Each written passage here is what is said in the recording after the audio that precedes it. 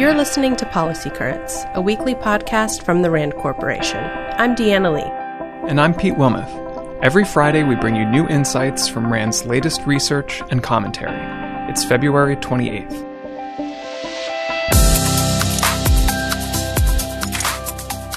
Since 2014, Russia has undertaken a wide range of subversive activities intended to influence the domestic politics of the United States and its partners and allies. This includes Russia's reported attempts to interfere in the 2020 presidential election, which made headlines this week. A new RAND paper traces the origins of Russia's subversive activities and examines how and why Moscow engages in military, economic, information, cyber, and political subversion. The authors find that Russia's tactics are not driven by a single organizing principle, and there is significant uncertainty about when and to what extent Russian subversion is effective. The authors also explore potential ways that Washington could respond. The U.S. should begin by undertaking efforts to better understand the effectiveness of Russian subversion, they say. Additionally, rapid attribution is critical. Quickly assigning blame to Russia for its subversive action makes covert activities overt activities, and makes it harder for Russia to deny its actions. Hundreds of thousands of people with serious mental illnesses cycle in and out of American jails every year. By any number of measures, costs, health outcomes, recidivism rates, the system is failing. Take the story of Tanya Beverly. She thought she could communicate with her television. She heard birds and dogs finishing her thoughts for her.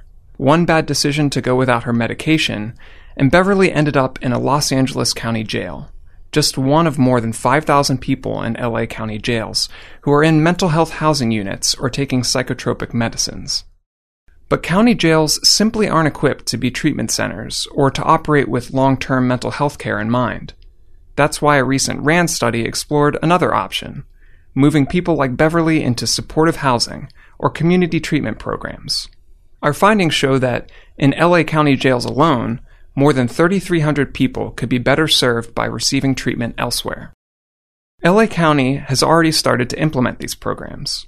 300 people have been diverted from jail into a supportive housing program. Our assessment found that 91% of those who had been moved were still in stable housing after 6 months, and 74% were still there after 12 months. While it's still too early to declare the program a success, the data is promising. As for Tanya Beverly, her future is also showing promise. As one of the people released into supportive housing, she was able to get the treatment she needed. And now she's thriving, living in an apartment east of downtown Los Angeles, cooking her own meals, doing her own laundry, and taking her medicine twice a day. "I'm in a very good state of being," she says. "I only entertain good thoughts now. Leave the bad thoughts alone." The first supervised drug consumption site in the U.S. will open in Philadelphia next week. This moment comes after a 2-year legal battle that ended this past Tuesday when a U.S. district judge issued a final ruling that the facility does not violate federal drug laws. Supervised drug consumption sites, also called safe injection sites, allow people who use heroin and other drugs to do so under medical supervision.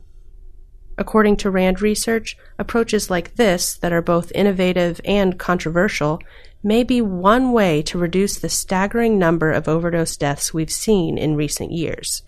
In 2017, for instance, there were more than 47,000 fatal overdoses involving opioids in the U.S. As RAND's Bo Kilmer puts it, limiting policy responses to existing approaches will likely be insufficient and may condemn many people to early deaths. However, the scientific evidence about the effectiveness of supervised drug consumption sites is limited in quality and in the number of locations that have been evaluated.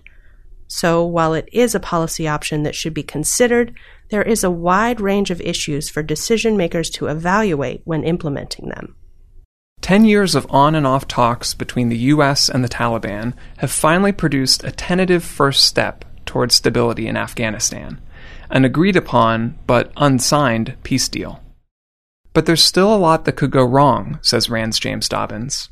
The proposed ceasefire, for example, might not hold, even for 1 week. and the intended prisoner exchange between the Taliban and the Afghan government might not be completed. And even if these obstacles are avoided, it could be several months before negotiations between the Afghan government and the Taliban begin. Once the talks do start, the obstacles get even tougher. Both parties will have to show more ingenuity and flexibility than they ever have before. And as for the U.S., Washington must avoid past mistakes it's made in the face of other post-war security challenges, most notably in Afghanistan in 2002 and in Iraq in 2003. Insurgent wars are endurance tests, says Dobbins, but so are the negotiations that sometimes succeed in ending them. Last summer, the National Security Commission on Artificial Intelligence issued a public call for creative ideas about how the U.S. would maintain global leadership in a future enabled by artificial intelligence. And RAND researchers stepped up to the challenge. More than a dozen experts drafted 10 insightful essays that covered a lot of ground. They wrote about how AI might affect the nature of war, the threat of mass social manipulation, how to recruit cyber and AI talent, the potential for humanitarian applications of AI, and much more. You can find a complete rundown of the essays on the RAND blog. RAND is a nonprofit institution that helps improve policy and decision-making through research and analysis. For more on what we covered this week, check the show notes at rand.org/podcast. See you next week.